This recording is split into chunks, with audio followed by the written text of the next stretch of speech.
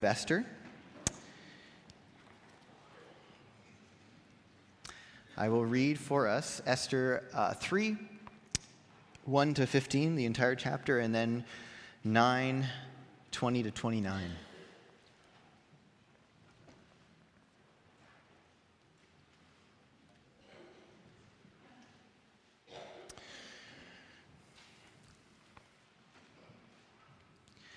After these events, King Xerxes honored Haman, son of Hammedatha the Agagite, elevating him and giving him a seat of honor higher than that of all the other nobles. All the royal officials at the king's gate knelt down and paid honor to Haman, for the king had commanded this concerning him. But Mordecai would not kneel down or pay him honor. Then the royal officials at the king's gate asked Mordecai, "Why do you disobey the king's command?" Day after day they spoke to him, but he refused to comply. Therefore they told Haman about it to see whether Mordecai's behavior would be tolerated, for he had told them that he was a Jew. When Haman saw that Mordecai would not kneel or pay him honor, he was enraged. Yet, having learned who Mordecai's people were, he scorned the idea of killing only Mordecai. Instead, Haman looked for a way to destroy all Mordecai's people, the Jews, throughout the whole kingdom of Xerxes. In the 12th year of King Xerxes, in the first month, the month of Nisan, the pur, that is the lot, was cast in the presence of Haman to select a day and month. And the lot fell in the 12th month, the month of Adar. Then Haman said to King Xerxes, "There is a certain people dispersed among the peoples in all the provinces of your kingdom who keep themselves separate. Their customs are different from those of the other people, and they do not obey the king's laws. It is not in the king's best interest to tolerate them. If it pleases the king, let a decree be issued to destroy them, and I will give 10,000 talents of silver to the king's administrators for the royal treasury." So the king took his signet ring from his finger and gave it to Haman, son of Hammedatha the Agagite, the enemy of the Jews. "Keep the money," the king said to Haman, "and do with the people as you please." On the 13th day of the first month, the royal secretaries were summoned. They wrote out in the script of each province and in the language of each people all Haman's orders to the king's satraps, the governors of the various provinces, and the nobles of the various peoples.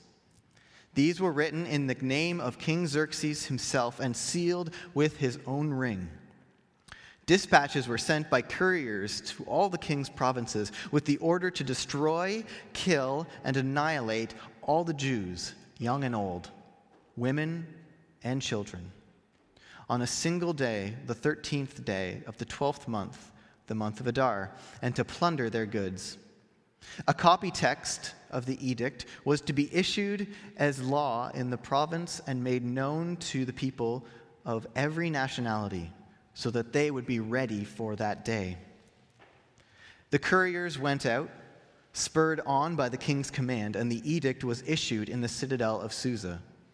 The king and Haman sat down to drink, but the city of Susa was bewildered. And then turn with me to chapter 9, starting in verse 20.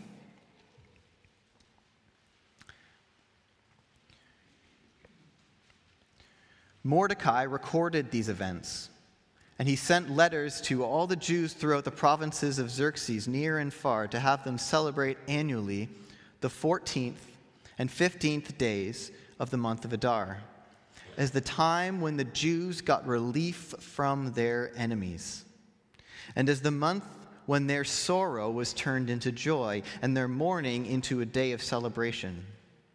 He wrote them to observe the day as the days of feasting and joy, and giving presents of food to one another and gifts to the poor.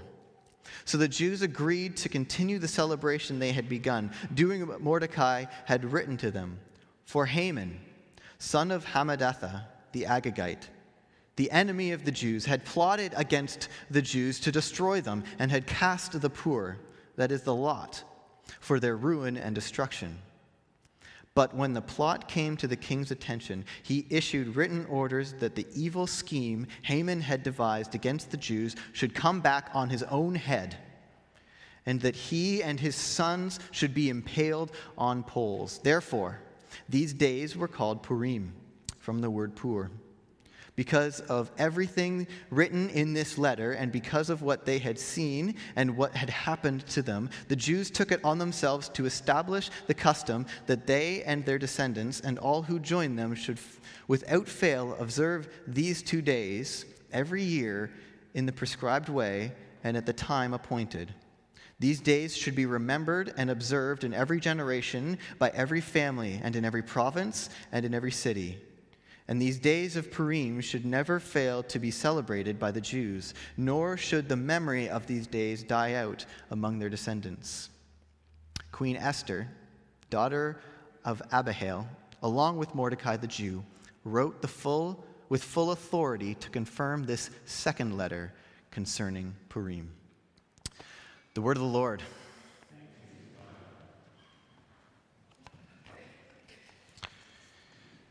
So we're continuing on in this series on Esther, and it's a series that we are calling For Such a Time as Ours.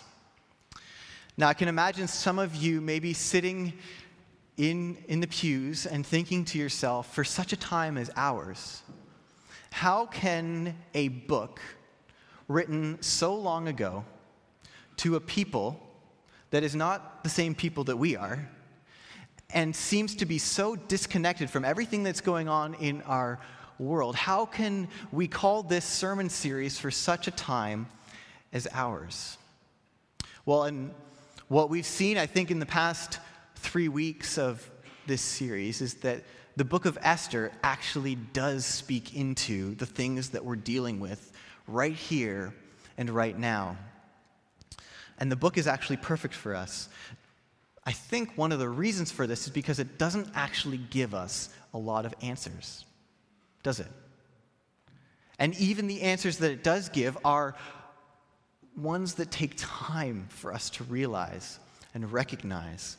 A lot of the issues that we see popping up in our news headlines are results of things that are deep and complex.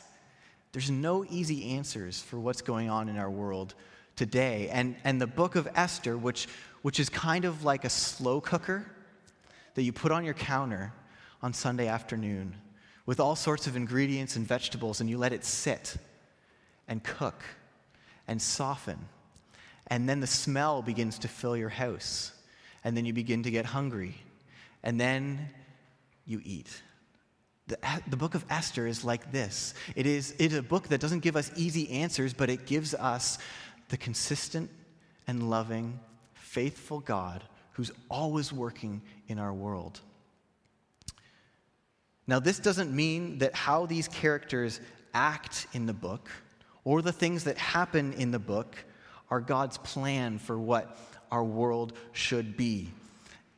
In fact, if we look at the overall book of Esther and we make it about morals, we've actually completely lost the point. And a quote that I stumbled upon actually preparing for last week's sermon by a commentator named Karen Jobes sheds light on how we should faithfully see the book of Esther. And she says this, and I think this is so helpful for us. She's talking about Esther and Mordecai, and in chapter 2, when they conceal Esther's Jewish identity. And she says this, "It's natural to pass judgment on these two, whether positive or negative, but in doing so, we miss an important point. The deliberate silence in regard to the morality of Esther and Mordecai, the silence, there's nothing that says that God is happy or unhappy with the decisions that these two make in this book. So the deliberate silence is part of the message. Regardless of their character, their motives, their fidelity to God's law, the decisions of the characters make move events in some inscrutable way to fulfill God's covenant promises that he made to his people long ago.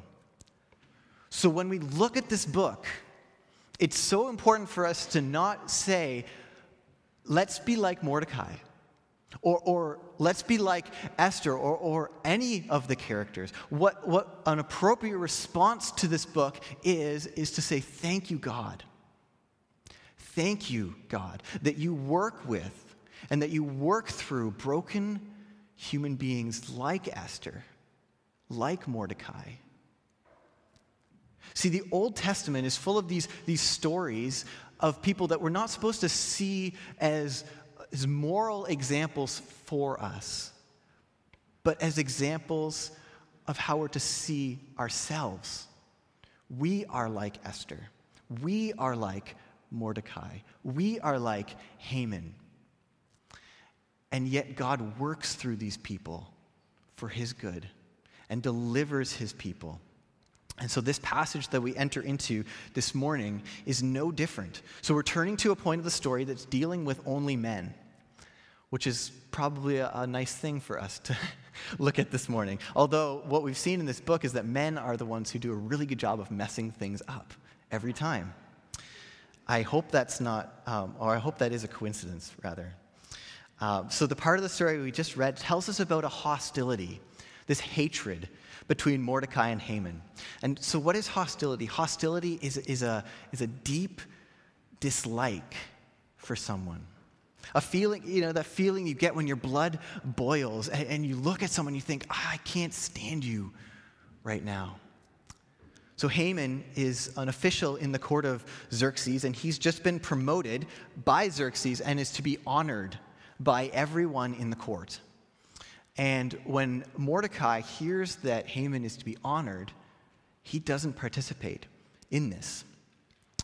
The text actually says that day after day, the other people in the court tried their very best to convince Haman to bow down to Haman. It's kind of like when your friend sitting beside you in the classroom is chewing gum, right? And you know that you're not allowed to chew gum at school. And so you tell them, you're going to get in trouble for that. And every day you remind them over and over, why are you doing that? You're going to get in trouble for that. And then finally you reach a breaking point and you say, okay, I'm going to tell the teacher. See, this event in the court of Xerxes is actually like a dysfunctional kindergarten classroom. So the people in the court, they tell Haman, they tell him that Mordecai is not paying respect. And Haman's response is not just to look for a way to talk to Mordecai, not just to look to a way to see, what is it that you don't want to bow down to me, but to seek to destroy all the Jews. So time out. Okay, so if we can just track this story for where it's leading us right now. So borrowing a line from one of my favorite comedies, Anchorman, right, where all these news reporters get into this ugly brawl, and then after the dust settles, one of the main characters says, "Whoa, that escalated quickly." Right, that's out of control. So that's what's going on here. Like, look at what Mordecai did, and then Haman decides that he wants to kill all the Jews. What is going on here? So first of all, it may appear to us that Mordecai is doing a bold thing. We were reminded of the book of Daniel, where Daniel and his friends, Shadrach, Meshach, and Abednego, they don't bow down to the idol. And that's something that God used that. And they were thrown into the furnace and they didn't burn up and all. So we're reminded of that story here, but there's a difference between what they were asked to do and what Mordecai's asked to do. The original language makes it clear that Haman is not seeking people to worship him like a god, but simply to pay him respect. And there's nothing in the Torah, nothing in the law of the Jews that says that you can't pay respect to people. You can't bow down and pay respect. Actually, the Israelites did this to other kings. It's kind of like, as Christians, we don't have a problem standing for the national anthem or shaking the hand and thanking a veteran. These are ways that we pay respect to other individuals based upon their standing in society. This is natural. For some reason, Mordecai doesn't want to do this. But then Haman, what happened with Haman? That he was so set on destroying not just Mordecai, but the entire Jewish race. So set that when he goes to the king to persuade him, he turns on all the cunningness that he has. The words that he uses to destroy in the original language, when I forget what the word is in the NIV that's translated, but that word in Hebrew, and he says to destroy the Jews, to kill the Jews, that word, if you were audibly to say it in the original language, it would sound the same as enslavement, almost identical. Which makes sense because when Esther goes to the king, she says, I wouldn't come to you and beg for my people's lives if we were only talking about being enslaved. We're talking about being killed. And so Haman is using his cunningness to make it seem like all he's suggesting is that the king would put these people to work. Not only that, but the amount of money that he pledges to the treasury is, he says, 10,000 talents of silver. That is actually equivalent to 1/3 of the gross domestic product of the United States of America. It's over $1 trillion. This is absolutely absurd what Haman is suggesting. Why would something so small lead him to do something so great? Well, the author gives us a hint. Haman was an Agagite. Mordecai was from the tribe of Benjamin. Way back in 1 Samuel 15, when God commanded King Saul to go into battle against the Amalekites and to destroy them, King Saul goes to battle and he destroys most of them, but he doesn't destroy all of them. And he saves the choice livestock and their king, Agag. And then Samuel comes to Saul and says, what are you doing? You were told to destroy all these people and you haven't obeyed the Lord. And then he prophesies and says that this would be the beginning of your downfall, Saul, that you didn't obey the Lord, and so this is what's going to lead to you losing the kingdom. And in fact, the kingdom will be divided as a result of this.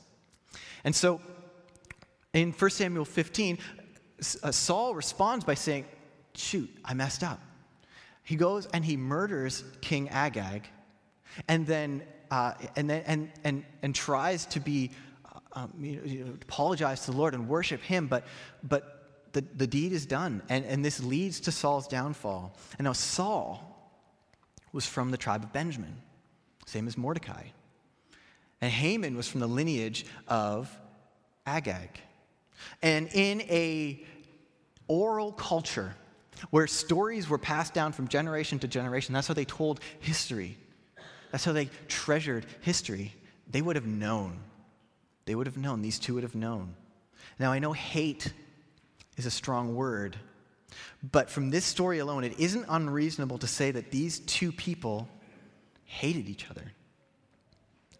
But how could Mordecai have anticipated such an overreaction from Haman? Haman took things way too far, but Mordecai couldn't humble himself, couldn't pay Haman the Agagite respect. And the result is chaos and death. But we're not dealing with this type of hostility anymore, right? We've overcome racism like this, haven't we? Just last week, 11 people gunned down.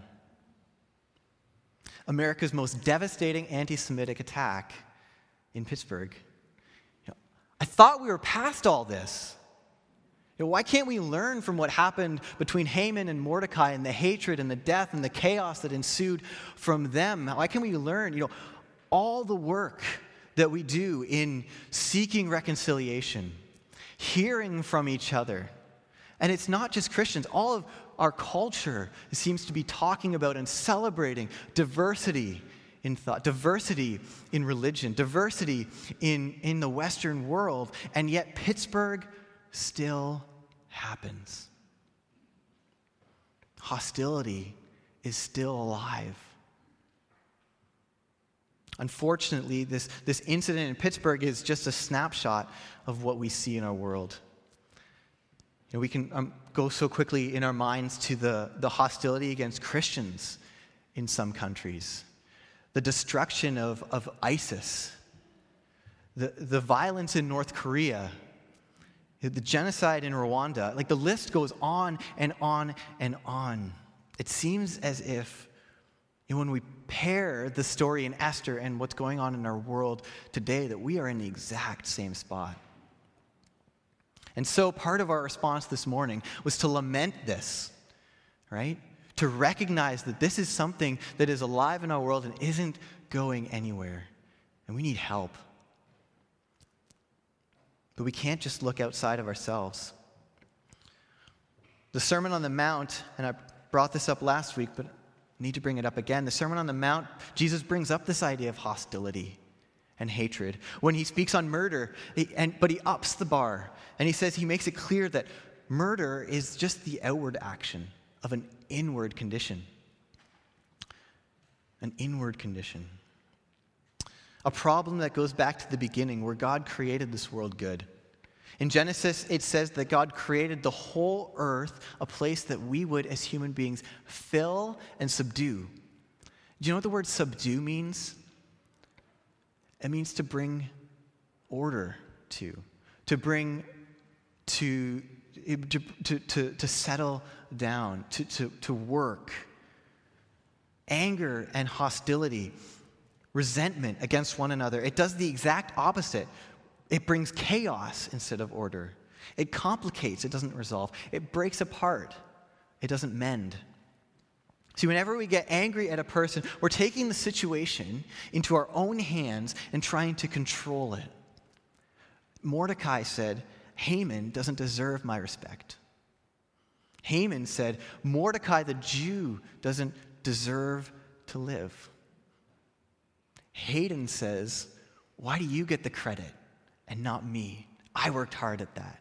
That's my thing. Hostility towards one another doesn't just harm the relationship with that person, though. We also hurt and destroy our relationship with God.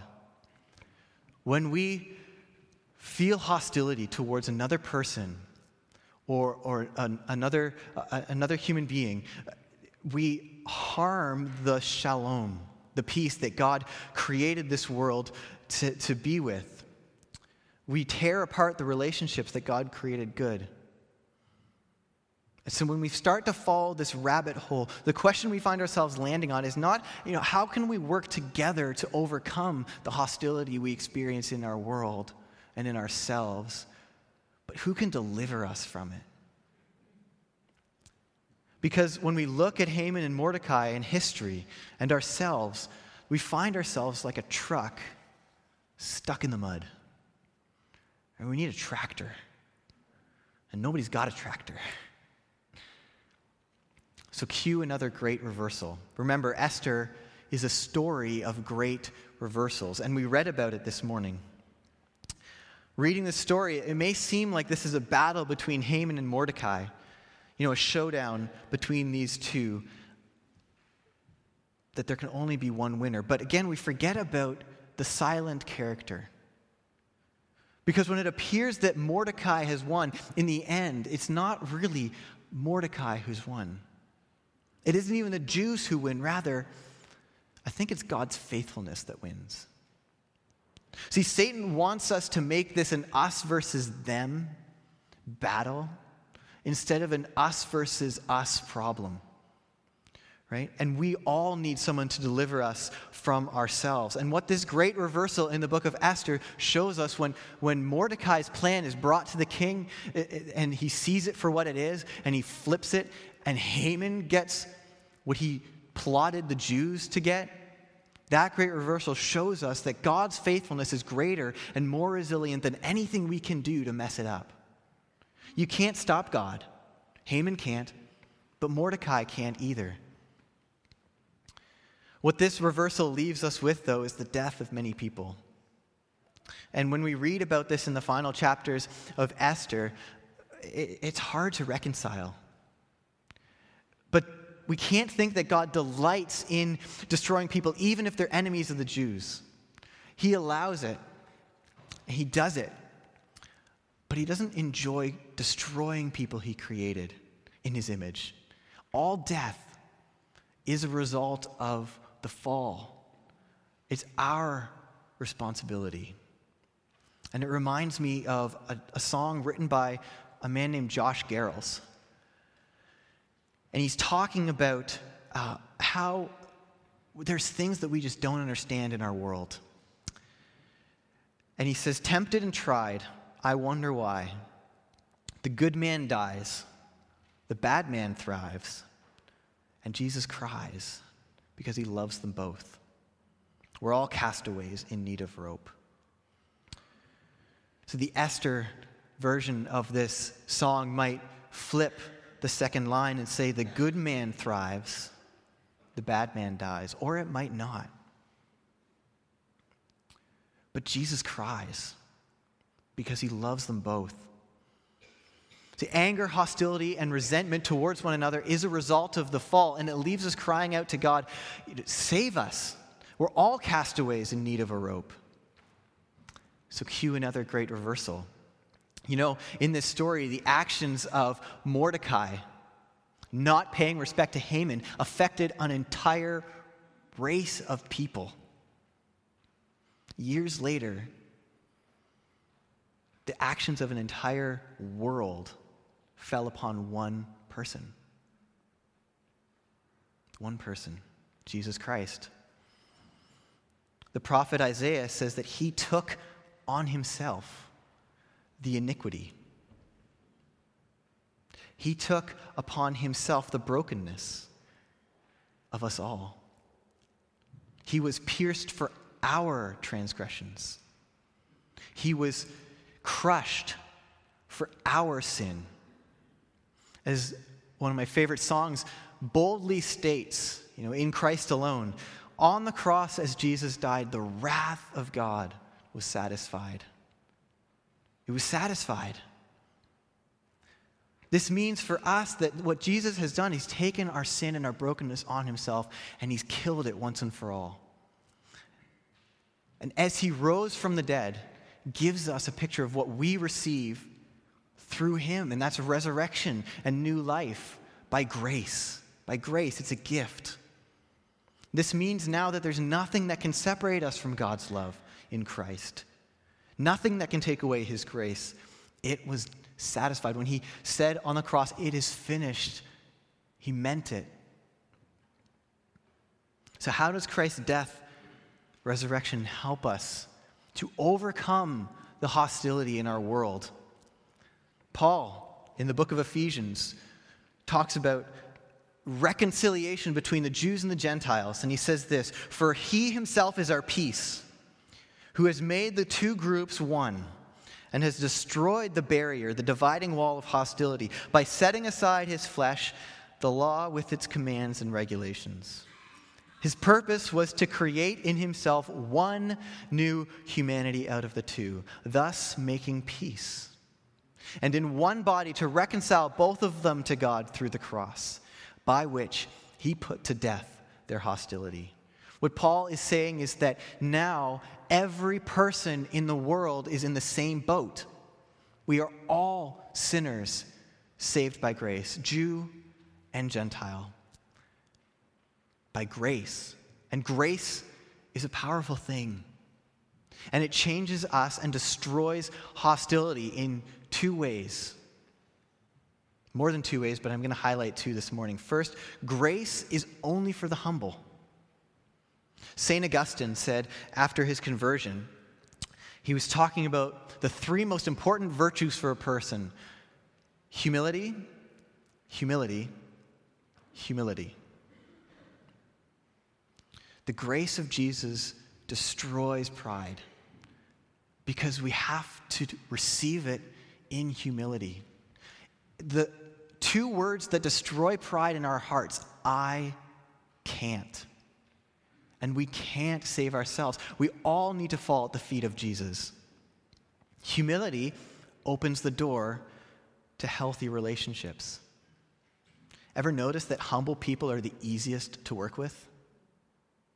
They are the ones who don't let their emotions get in the way.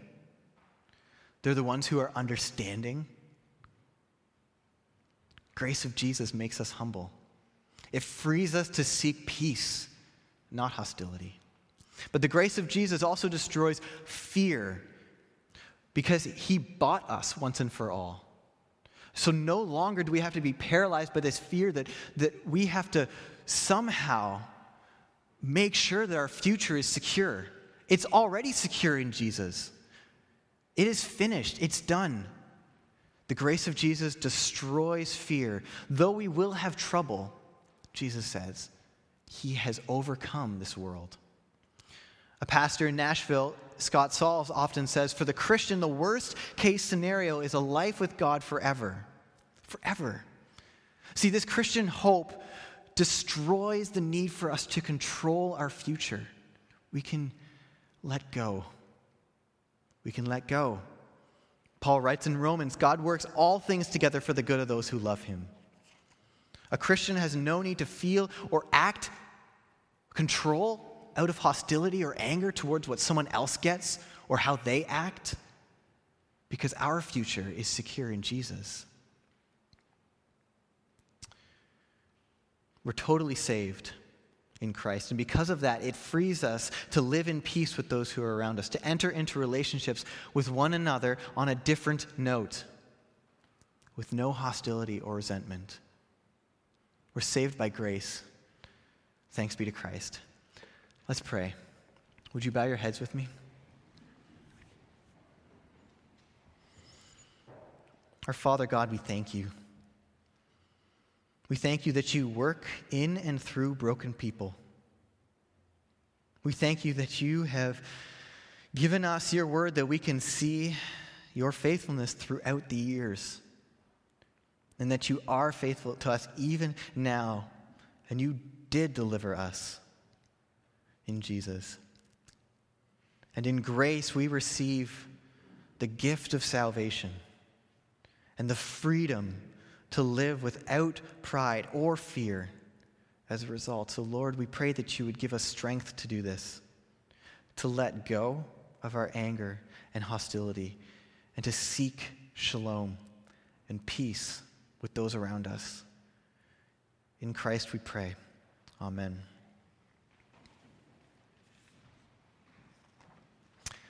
I invite you to stand and sing with us from the songbook number 106.